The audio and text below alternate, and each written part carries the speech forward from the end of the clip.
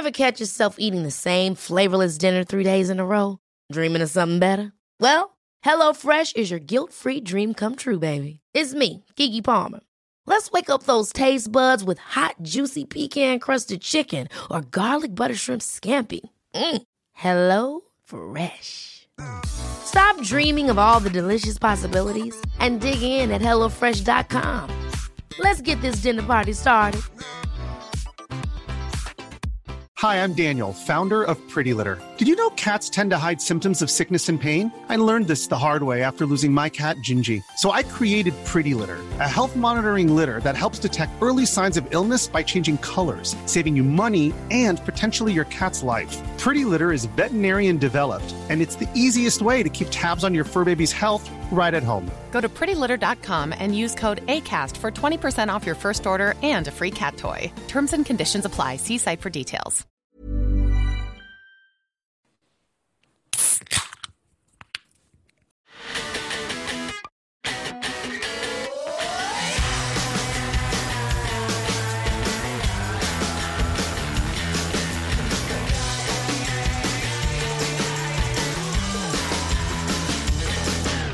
Hello, everybody. Tandy here, and you are back with us listening to the Beer Ladies podcast. I'm joined today by my good friend Christina, and we have got a very special guest for you today. We've got Apiwe. Now, if you don't know who Apiwe is, don't worry, you will soon, because I have a whole intro. Even though you could speak for the full hour on Apiwe's achievements and her involvement in the beer industry, we're going to glaze over all of it and introduce Apiwe in a minute. But what we just want to do first is, remind you all that we are on all the social medias, whether you are on Twitter, Instagram, Facebook, Mastodon, Instagram. I think I've covered all of them. We're at Beer Ladies Pod wherever you get your podcasts, on all the socials, and we're at beerladiespodcast.com if you want to find out all the links, or if you want to go back and look at our gift guide from last week, because that was a fun one. Gifts for the beer lovers and the brewers alike. Right. We are welcoming Apiwe Nhosani Mawela to our podcast, our very first African brewster onto the Beer Ladies podcast. And it's about damn time, since Apiwe is from South Africa, as am I, and it has been a long time coming. Now, for those listening at home, Apiwe is probably the most well-known female brewer in Africa, let alone just South Africa. Not just because, but very much part of. She's the first Black woman to have ever owned a microbrewery in the country, which was a really big achievement at the time, and still owns one. We're going to get to that. She's the current owner of Tolokazi Brewery, founder of Brew for Change, which we'll talk more about as well, all-around beer nerd. I mean, Apiwe is a BJCP judge, the chair of the Institute of Brewing and Distilling in Africa, has a national diploma in clear fermented beverages, I'm sure we'll touch on that too, and regularly judges beer competitions and speaks at conferences all over the world. Welcome, Apiwe. Thank you so much for coming on with us. Hi, Tandy. Hi, Christine. How are you guys doing? Very, very well. All the better for having you on our pod. Now, we'll get to a little bit about your journey and, telling us about all of your current projects and how you got into it in a minute. But let's go around the room and just say, what is everybody drinking?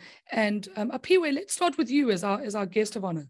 Tell us what you're drinking. Show us what it is.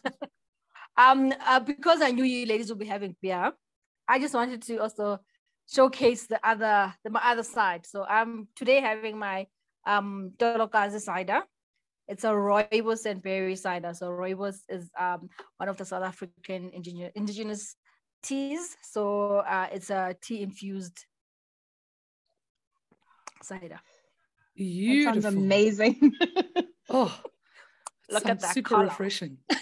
The color is gorgeous. So for those who are listening and not watching, it's almost got like a deep sort of red hue. And I guess that's from the rooibos. Roy means red. So red bush. Yeah. Yes. Ah, you haven't Amazing. you haven't lost your roots, huh? Never. Never. What are you guys having? Right. Christina, what are you drinking, friend? So I have this Dre Fontaine. It's the Intense Rude, which I smuggled back with me last time I was in Bruges. And I am, hoarding away like a dragon for Christmas. Love it. And I've got a new to me beer. One of my colleagues who is from the Czech Republic or Czechia, named Jan, thank you, Jan, brought me a beer back last week. So I'm delighted to try it. It's called Hazy Citra, and it's by a brewery called Permon. I'm not familiar with them, but anyone that's been to Prague or to the Czech Republic, you often just associate lagers, and especially lovely dark lagers, with them. But there is a big craft movement happening over there, and lots of different styles coming out. So I'm really keen to try it. And I mean, look at this color. It's hazy. Oh. It's just looks beautiful. Lovely head. It was very frothy when I poured it. And oh yeah, it's very nice. It's very wow. Juicy. Yes, Tandy approved. That's it. Okay, so Apiwe, let's start a little bit at the beginning, because you've got a whole life journey of beer history to go through. But tell us how you got into beer to begin with.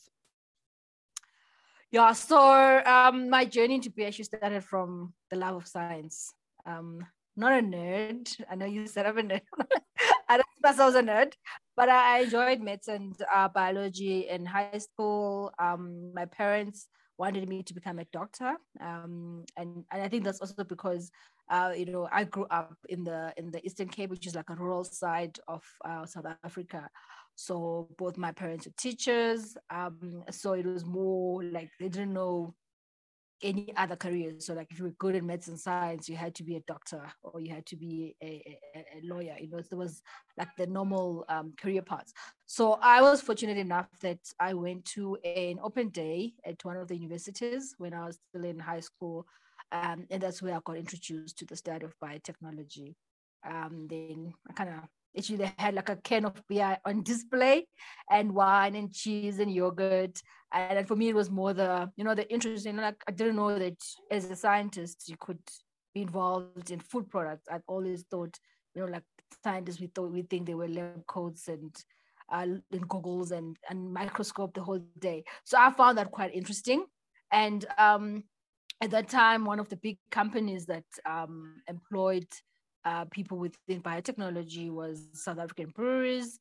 I applied for a bursary, got in, and fast forward, actually when I was doing my honors year, it was the same time SAB was trialing a project in South Africa, introducing a beer study at university level. So I was part of the first 10 people, and that's how I got the title of being the first person in the country to have completed a brewing qualification. Because before that, everyone was either doing the UK based or US based qualifications, or German based. So I was like the first one to actually do a local brewing qualification.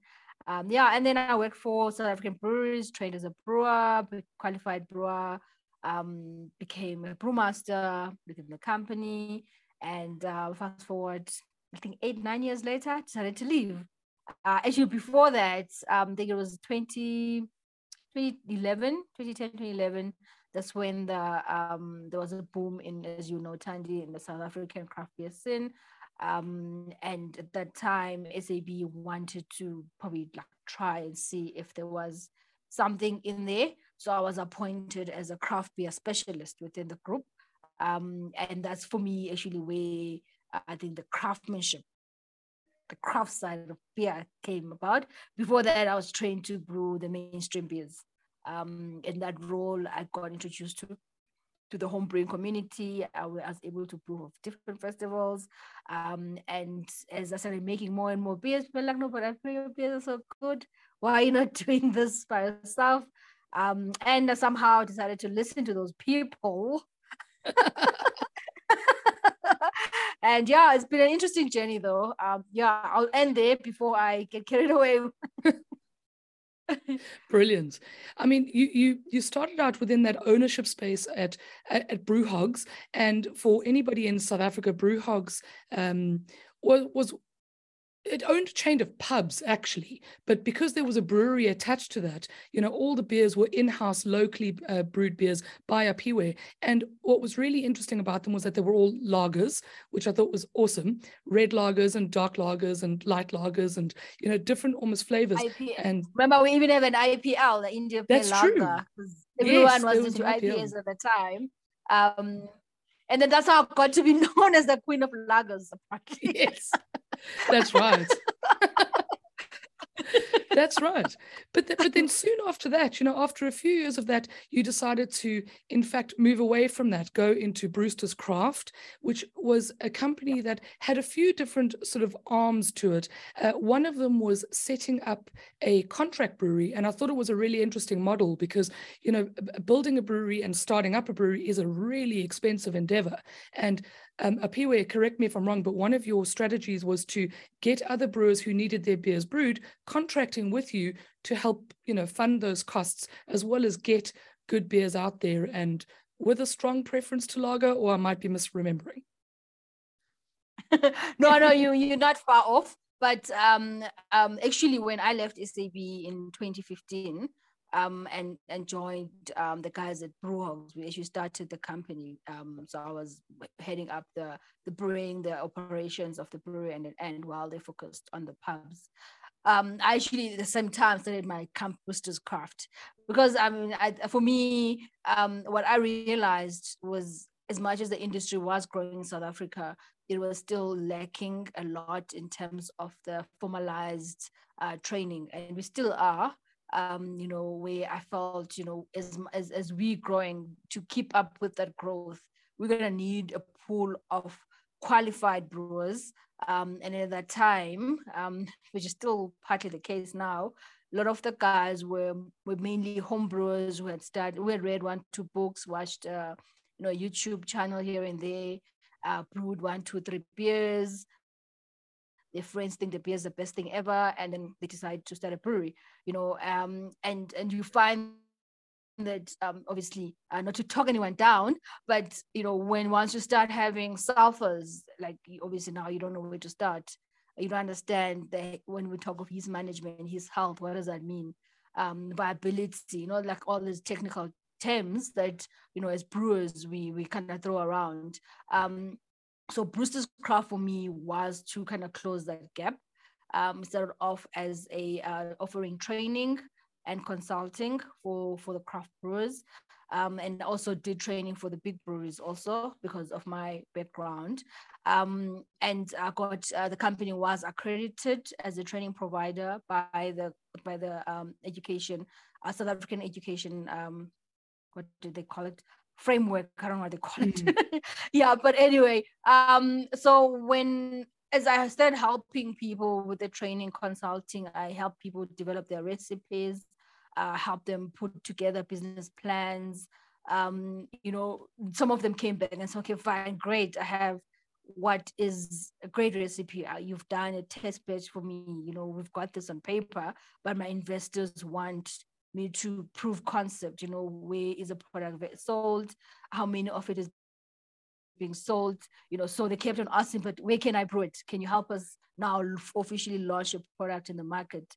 So the idea of actually expanding Brewster's Craft to include the brewery started from that point, to say, to then offer a full turnkey solution where I help with the some people come with the ideas. I help them, make them make sense. Help them put together a business plan. And I always thought, that I wouldn't have my own brand. I was content with helping other people. And I always, I always make the analogy that, as ladies, we always, when we're young, we're like, I don't want to have my own kids, my sister's kids are like my own, my sister's like my firstborn. But as you grow older, and then, and you actually appreciate life more, and then when you start having your own child, your life, the outlook on life changes. And I think for me, that's kind of like how it has become. Because then when I then started looking at the idea of setting up the brewery, then I started toying around with the idea of having my own brand. And as I started talking to people about, this business model that I'm thinking of putting together, I presented it to one of the government agencies.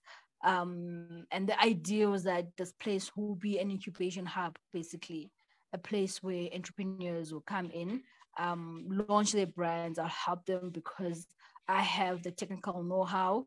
So they would then just be beer entrepreneurs who would start brands and grow brands and focus on themselves and marketing, where I would make sure that the product is obviously of highest quality. So yeah, that was the idea. They believe in my idea. They gave me 10 million rand to put the brewery together. And that was in 2017, 2018. But yeah, and then we had, one of the challenges we face, especially as craft brewers in South Africa.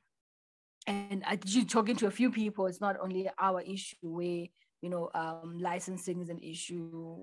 So I had to, as much as I had the offtakes, I had, everything signed, sealed and delivered. But one of the key requirements is that I needed to have my license sorted out. So that took about 8 months to get my liquor manufacturing license. During that time, I couldn't trade. And because obviously I had then at that time left Brewhogs, resigned as a shareholder there to focus on my new project. So I had to kind of pay rental for close to a year without any income. It was quite a tough time. But fast forward 8 months later, got my piece of paper, which meant my funds were being released, ordered my equipment. There was New Year's in China, so that was another few weeks of delay. Fast forward 2019, I think the brewery landed in Durban by the harbor around just after Easter 2019. Obviously, then we had to move it out from Durban to Joburg, get the brewery ready for the equipment, installation, commissioning. I think we did our first commission brews around July 2019. Started production probably like around August, September.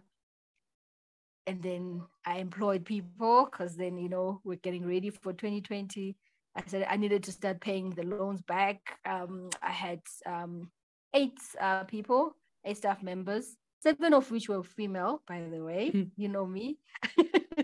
And yeah, March 2020, the world just went on a the world went to shit. Yep. Yeah, so it was a tough time because at that time I just had like all these young people that were all so eager and excited, and I was due to start repaying my loans because of all the other delays.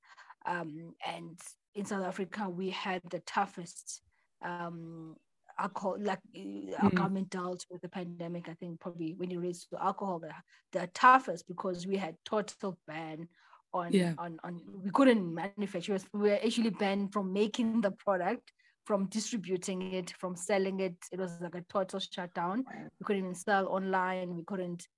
So that was like very tough times. I launched a non-alcoholic product. I tried to change the brewery to making sanitizers. It was a very emotional roller coaster period. I can imagine. Which fast forward 2021 we closed down. Yeah, I mean, for those who didn't know, but in South Africa, the lockdown really was very severe. So no alcohol, and everybody was locked in their houses. Similar restrictions to us, except that we could sit at home and get drunk. We could get Craft Central or McHugh's or whoever to deliver beer to us, and we were all, living our best lives at home, not having to commute to work and being able to drink through it. In South Africa, everybody was locked down. It was complete prohibition. And, a lot of what happened as well was that people started making their own. So not just home brewers. And there was quite some innovations that went on during this time, in terms of selling wort instead of beer. There were lots of interesting things that happened. So, We all tried means to survive, just to get at least like whatever sense can come in, just to, because after the first lockdown, after that they sort of like relaxed them, where there was a point where we could go to work to brew, but we still couldn't sell, so. And then there was a time where they opened restaurants, but then they were not allowed to sell alcohol. And then people got creative there with teacups and all that. It was crazy. South Africa is a special place for this. But look, out of it, you started Tolokazi. You started Tolokazi through it, and whether you closed down the brewery or not, the brand has survived. Tell us a little bit about the brand and what it means to you and where the name comes from and all the lovely things we want to know. Yeah, so Tolokazi actually is like I said earlier, when with the brewery, that's when actually the idea of having the brand came about. And the plan was that it was going to officially launch in I think March 2020. We had done the label designs and everything. So when with the lockdowns, one of the most difficult things for me was to give projections to my funders, to say, because a lot of the brands I was brewing for were very fairly new, so none of them were like well established in the market. So in terms of making sure that after the bands would be able to continue. So that's when I realized that actually, had I had a strong enough brand in the market, before, if my model was the other way around and I had a strong enough brand in the market, that I was able to push more volume, that, it was able to carry the brewery, maybe I wouldn't have closed. So that's where then I decided, let me maybe focus my energies. I mean, what was happening. There was nothing I could do about it. I just told myself that, the COVID-19 pandemic was a global thing. It was not that someone, in South Africa, we believe in Africa, actually, we believe in witchcraft and all this. You're like, no, but it's not like there's some person who's climbing some broom somewhere who's just decided they're just gonna make sure my life is miserable. That it was just something that just happened and no one saw it, and it's there. There's nothing much we can do but just remain positive. So I think for me, I just kind of mentally switched my thinking and said, what, let me focus on something and channel the energy on that. And for me, that was Tolokazi, the brand. And so Tolokazi is my clan name. So clan names in the African context is like higher than a surname. So even though my surname is Musani, and it's Mawela because I'm married to Mawela, who's my husband's family, but you keep your clan because that links to the ancestors.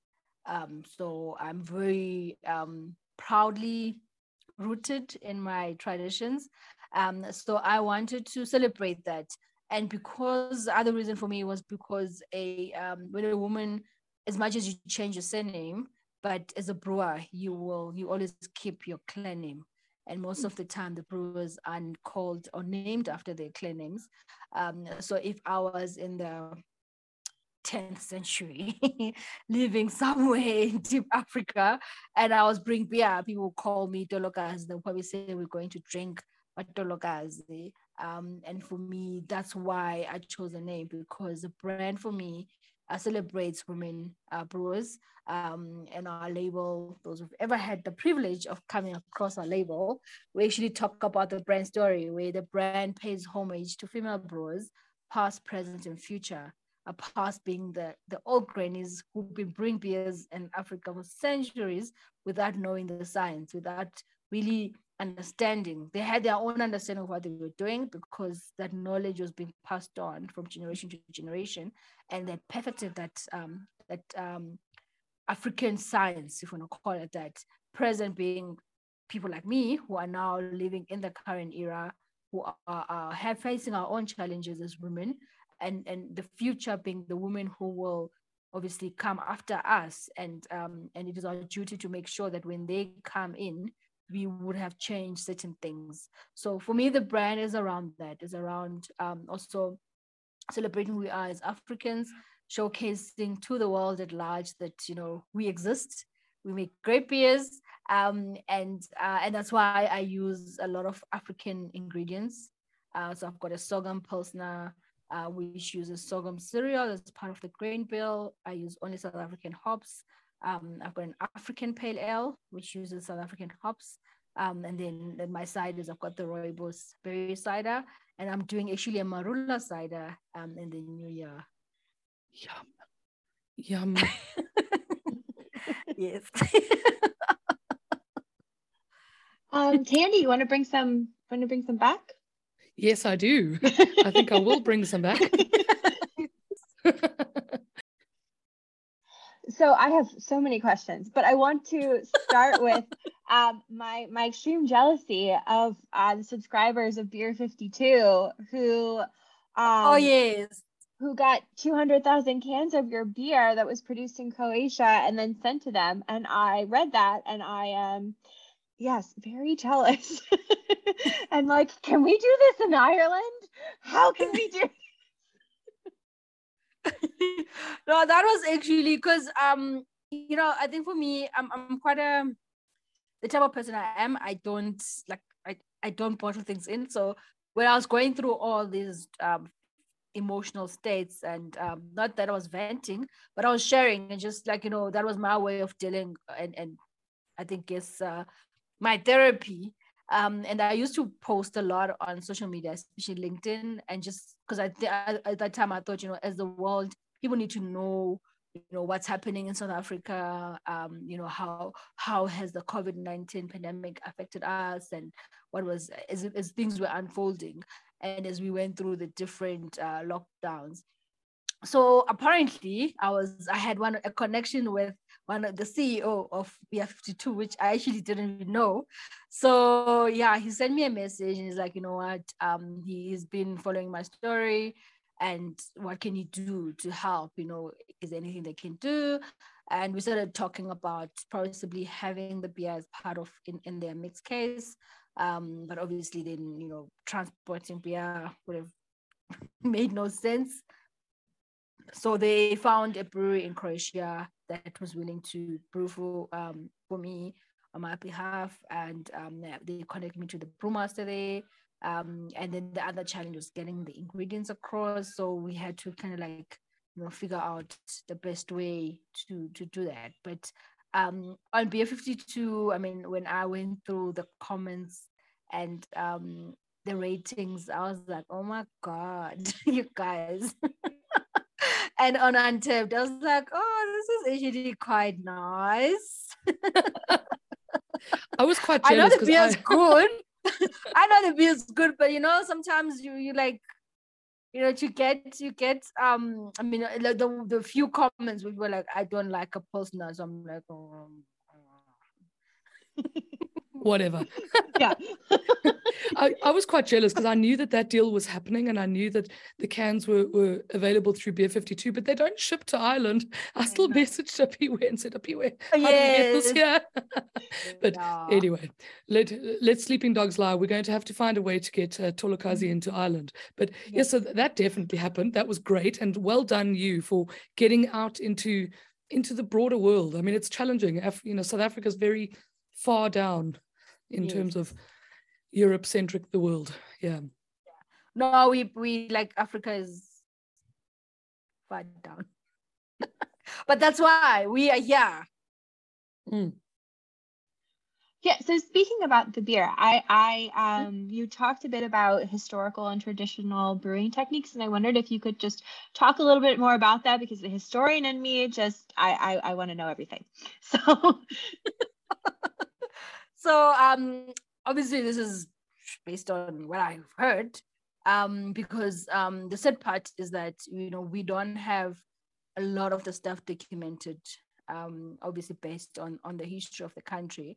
But for me, I grew up in the village, but I never actually knew how to brew beer. Interestingly enough, because brewing beer in our culture is something that's done by women only. And it's a recipe that will be passed on from generation to generation. And whether there's a funeral, there's a wedding, whatever ceremony, whenever there's something that connects with the ancestors, it is a must that there must be a beer brewed.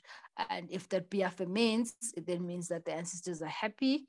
And but if the beer doesn't ferment, and we know scientists why a brew not ferment, but culturally it means something didn't go right, there's a bad omen, and so for me, I used to, like, growing up as kids, you like see my mother and my grandmother doing, like, whatever, the old people. But for me, the interest in taking the pride in traditional African beer making actually came after I qualified as a brewer, when I did my diploma in brewing. And traditionally, as my parents are still also, as much as they're highly educated, they're still like very traditional. So when I passed my university, got my first job, got my first car, my dad called me up. He's like, no, you have to come back home and do something to thank the ancestors because of all the blessings, how your life has just things have been going very well. So traditionally, if I'm the one who's wanting to connect with the ancestors, I need to touch something during the brewing process, whether you just fill the pot with water or you just help here and there, but you have to be present. So that you it's part of it's part of how it's done. So when I went home, and as I was watching them, because now I had a different understanding, because I just finished my diploma, I knew about malting and mashing and lautering. So everything, whenever I looked at what they're doing, and I'm like, no, but you guys, that's like mashing. And then they will fill the water with their elbow. I'm like, because I knew then what it meant. And for me, seeing how the two are actually the same, the process is the principles, the science behind it is exactly the same. I was like, wow, like I should be knowing this. Why am I not knowing this? And that's when I decided, you know what, I need to put more energy and focus and know more about it. And from that, I know, Tanya, I'm jumping onto probably one of your questions.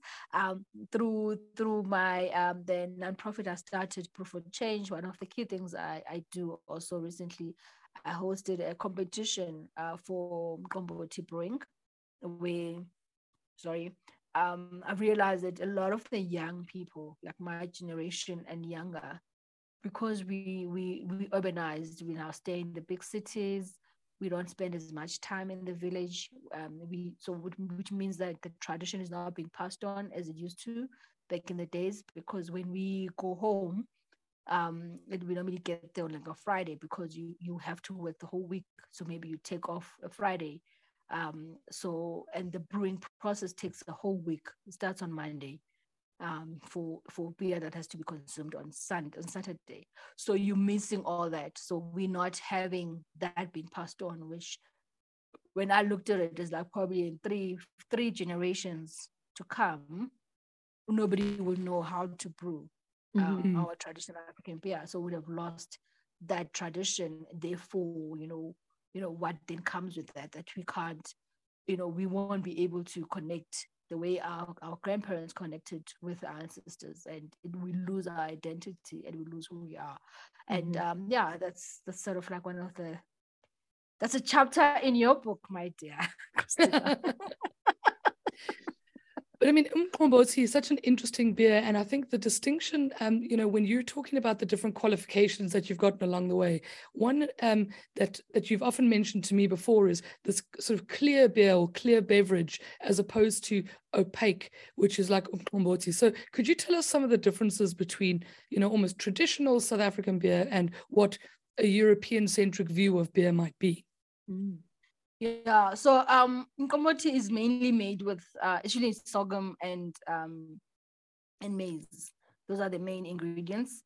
And traditionally, they never used to add yeast, and that was because it's like a wild fermentation, lambics, basically. So they would have this hut that was used as like the brewing room, where only the brewer would go in the and obviously in there, that's where you'd have your different microorganisms.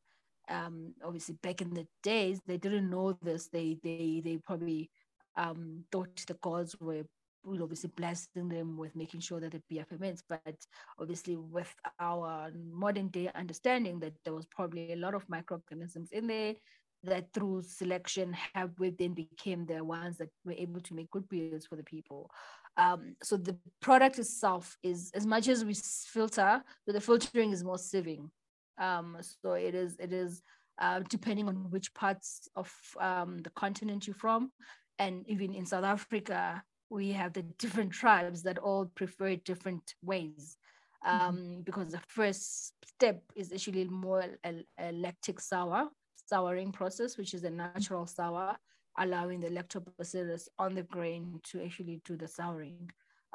So some people would leave it for 2 days, some leave it for 3 days. So depending, some will do just a 1 day. So that all depends on obviously the level of sourness the people would typically like.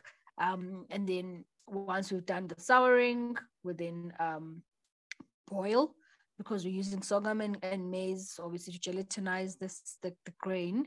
And then once it's cooled down, they will add another fresh bag of sorghum. Obviously, this will then come with the enzymes to break down the starch. Then you mix it with cold water, and then you leave it to ferment. And once it's done fermenting, we then sieve out the grain, and then it becomes this opaque. Some people, like if you've had like porridge, but it's not as thick as porridge. It's quite thin. And then in terms of the color, depending on the type of sorghum you use, some people use red sorghum, so it would have a pinkish color. Some people use white sorghum, so it's going to be more white color. So it's all in the variations. And in different parts of the continent, they use millet. So but basic principle or the basic recipe is very similar. And on taste, I mean, normally it ferments depending, like probably 2% alcohol. I know now people also add sugar just to up the alcohol levels. Yeah. I think it's very cool that you ran. What certainly was a first for me was that first Mboti competition. I think that was great. I loved following that on social media and seeing how it got on. Yeah. When we had the competition, so this year I allowed people to also just, our theme was Umlando. So Umlando means we want people to also link back to their roots, because we're all in Johannesburg. So it's a very mixed culture, so it's no longer like, let's say, for example, in one section of the country where it's predominantly a certain tribe. So everyone makes it the same way. Whereas now we are all like in Joburg, everyone is like coming from that part of the country. That I was coming from the north, from the south to the east. So one of the key things we did was also allow people to just sort of like introduce themselves, and tell us more about the culture they're from.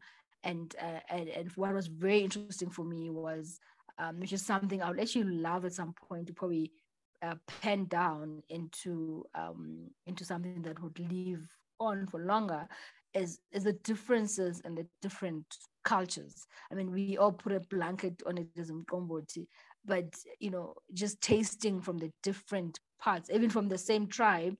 Like I'm Xhosa, even from my own people, they make it differently.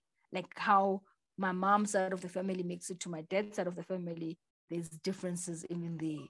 And that is like, and all the beers come out great. And it's just one of those things that people do not, there was never a science lecture given, but people just know what to do. They understand sterilization, that everything you touch, everything, when you start brewing, everything you boil the water first, and everything that's going to get in contact with the beer has to be washed with that boiled water. And it's one of those things where, like my mom would say, you don't ask, you just do, because that's how it's done. There's a lot of parallels between that and sort of Kveik or Norwegian farmhouse brewing and all the kind of really old brewing where people didn't know exactly what was happening or they couldn't name it, but they knew that it had to be done that way because it was done that way. So there's lots of parallels all over the world. It's so cool. Yeah, it is very cool. It. No, I do have a question. So more of a comment. So I've watched several of your interviews and you talk a lot about sort of the importance of supporting local and drinking local. And I just wondered if you wanted to just kind of expand on that a bit. Yes, I am pro local. I think it's part of, in South Africa specifically, our industry, talking about craft beer industry, we follow a lot of the American trends and the European trends. Thandi will also tell you, everyone makes an IPA and American style IPA, and everyone wants to make it how we all think it's the way it should be in the US, or everyone wants to make a German Weiss. And for me, I always have this thing that if people are coming to our country, on our continent, to experience who we are and what we have to offer, we take them to the safaris, we take them to see the Big Five. We have African food cuisines, we dance, we've got our clothes, we've got all this, but at the end, when they have to have a beverage, then we give them Stella or Heineken, and I'm like, but like, we have not completed that experience, the local experience, and that's something for me personally. I've been quite vocal in the industry to say, guys, we need to have our own identity. Obviously, it doesn't mean we're all going to brew that same thing, but we all need to have, people must come to South Africa and Africa and be like, oh my God, I had this beer. I'll probably never have it again unless I go back there. So now if you guys are gonna come here and have the German version, like, no, but you're not even German up here. What are you trying to do? Have you ever been to Germany to start off with to know what a German beer is supposed to taste like? But I'm here, I know what African beer tastes like, because that's what I grew up on. And that's something that you guys do not know. So it is my duty then to make sure that I introduce you to that, and you introduce me to your beers or your locals, and I do the same with mine. So I do that. I was even outside of beer. I'm wearing a local made shirt. So for those who are just listening, Apiwe, put it up again. I know it says, I am my ancestors' wildest dreams. Wildest dreams. There we go. I love that shirt. It's so cool. Yes. Oh, I love it. So, Apiwe, what is next for Tolokazi? What plans have you got in the works? So yeah, interesting times ahead. I think for me, it's continuing with just spreading what I call the gospel. The beer, craft beer in South Africa. I think that through doing talks through attending the international beer judging, I think in that space I'm also able to, recently I was in Brazil earlier, like last month, seeing what they're doing, and seeing how far they've gone. I've taken some learnings from that to say, if I come back to South Africa, this is what I'm going to try to do, because I've seen it there, and building those networks. And that is just for, I think, me wearing my many hats. That's just me on a personal brand perspective. But I think for Tolokazi, also, continuing building that network and continuing just putting our stamp in South Africa, and also having presence. It might not be physical presence across the world for now, but I think for me, what I want to do is make sure that when people come to South Africa, Tolokazi is part of the South African experience. It's part of the African experience. That you come here, like we spoke about rooibos now. The first thing people would probably ask, what is rooibos? then that opens up the conversation around rooibos. Is actually it's a bush, it's a tea bush that grows only in the Western Cape. It's indigenously South African. You're never gonna find it anywhere else in the world. Then it opens up all those those interesting talks about what makes South African unique. So it's not we're not only known about having lions as pets. You told them. No, we don't have lions as pets, guys. Sorry. Nope. But it's no not... lions as pets. We don't ride elephants to school. No, and we absolutely do have Wi-Fi and airports. Yes, thank you. I also see giraffes when I go to, like, I have to drive all the way to the parks to go see a giraffe, and it's also like quite a, oh my God, I just saw an elephant. So, but just to change the perception on Africa, that we also have a lot to offer the world. We also have, we deserve the sit on that table when people talk about global trends and what is happening in the industry, that we need to say, oh yeah, we also doing this and that. We are also starting this trend. I love it. And you mentioned Brew for Change earlier. So this is a non-profit organization that you founded and help run. Tell us a little bit about that. Yeah, so I actually, before I officially registered the non-profit, I had been doing a lot of stuff, because for me, I think there's three main, I think I'll say, passions or things that are core value to me. That is, and that links to who I am. So I always say to people, I'm a brewer first, who happens to be Black and who happens to be female. That the latter doesn't define who I am, but I do appreciate the fact that I'm a minority within a minority, and as a result, it is up to me and those who have been able to open certain doors to make sure that those doors remain open for those who follow. So I am very pro anything that supports women in the industry and anything that supports Black people within the industry. So I felt that, maybe because I've been doing quite a lot of stuff just on my own, that maybe if I then channeled it through the nonprofit company, it will also help in terms of getting the necessary support. I'm also very passionate about education, because I also believe that, I got privileged, or I got the privilege of being aware of biotechnology and being where I am today because of someone decided to make sure that I knew. Like, I mean, if I had not gone to that open day, I would probably never have known about that study. I would have ended up becoming a doctor who didn't like becoming a doctor. And I probably would have been a miserable person. I would be having this with you. The world is richer for that open day. Thank goodness for that day.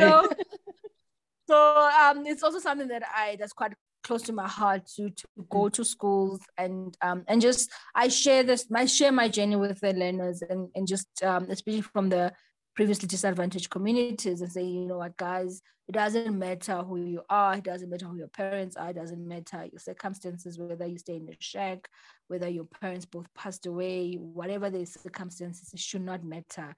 The world is only what you make out of it. There are so many opportunities that you just have to work hard. I mean, I summarized my story, but it was not, I didn't just wake up and these things happened. It was through a lot of hard work. So those are some of the things that are quite close to my heart, and which I want to continue doing. Mm-hmm. Love to hear it. So what's your favorite beer out of your own range at the moment? Depends on the mood.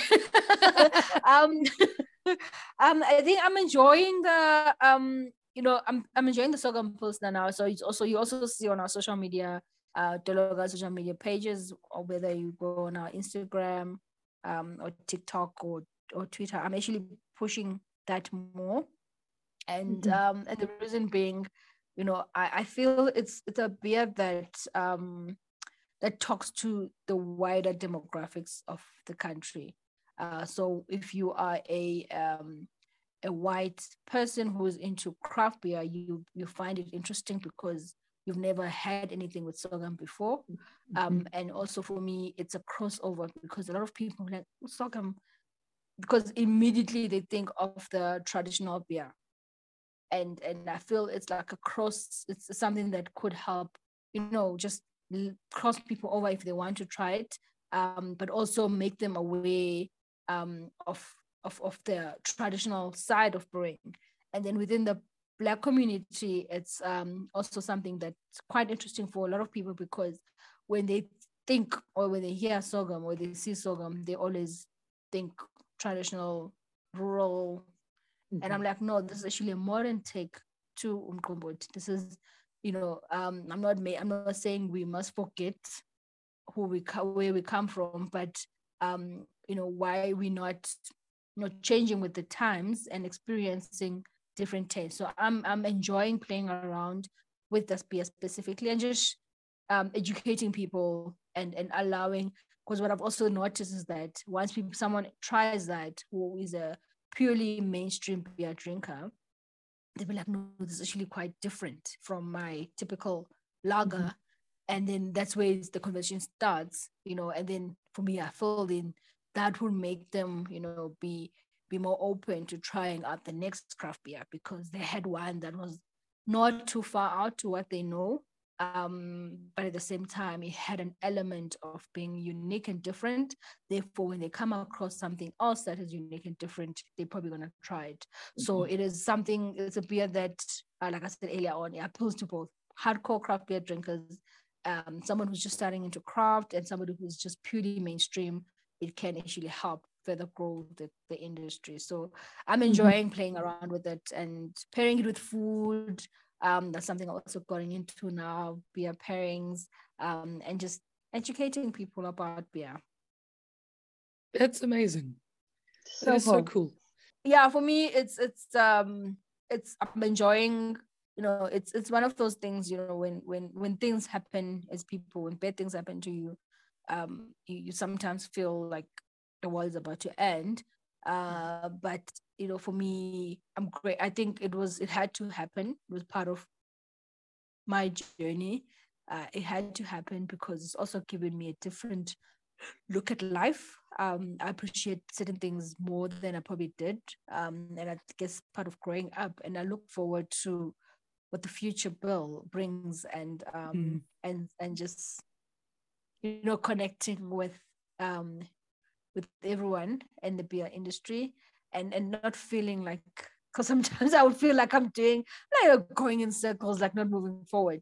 But when I get to a platform like this and hear you guys say all these wonderful things about me, I'm like, oh my God, actually, I am doing something. So I do appreciate 100%. it. Love it. So for everybody listening at home, if you'd like to follow Apiwe or Tolokazi, there are a couple of handles you can take note of. So Apiwe herself is on Tolokazi_the Brewster on Instagram, but you'll probably find everything from there as well. You can look at Tolokazi, the brand, so the beer brand, at Tolokazi Beer. They'll all be in the show notes anyway, so all the links will be there. The other one is the website. So tolokazibeer.co.za is the beer website, and all of the social links are there too. But as usual, they'll all be in the show notes below, and you can go and follow Apiwe and say hi. And if you're in South Africa, make sure that you stop in and try some of the Tolokazi beer. It would be fabulous to hear. Yes, and I might hopefully by then I'll have my tap room, because that's one of the things that are happening 2023. Opening up my own tap room. And I really want to have fun with the brand. 2023 for me is a time the year that I just want to have as much fun and explore many things, because I want to make it more of an experiential brand, and see what happens thereafter.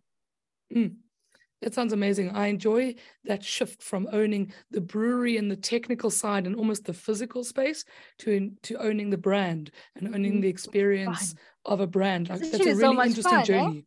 Yes, yes. I love it. Yeah. Well, Apiwe, thank you so much for joining us. We really appreciate your time. And Thank Christina, you. friend, always nice to chat. Yeah. Oh, yeah. This is great. Thank you so much for coming. All right. Well, raise a you. glass. Thank you, Apiwe. We'll see you soon, my friend. Bye, everyone. Bye.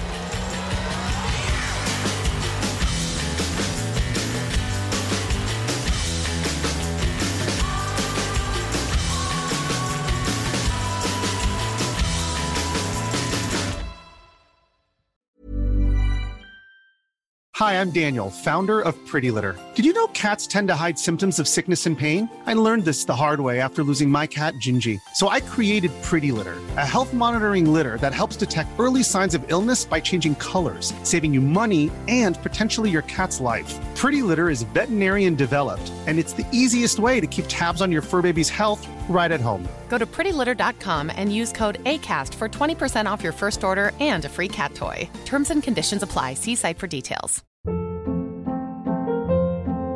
Hold up. What was that? Boring. No flavor. That was as bad as those leftovers you ate all week. Keke Palmer here, and it's time to say hello to something fresh and guilt-free. Hello Fresh. Jazz up dinner with pecan-crusted chicken or garlic butter shrimp scampi. Now that's music to my mouth. Hello Fresh. Let's get this dinner party started. Discover all the delicious possibilities at hellofresh.com.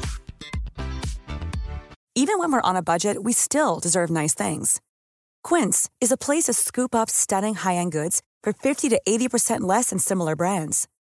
They have buttery soft cashmere sweaters starting at $50, luxurious Italian leather bags, and so much more.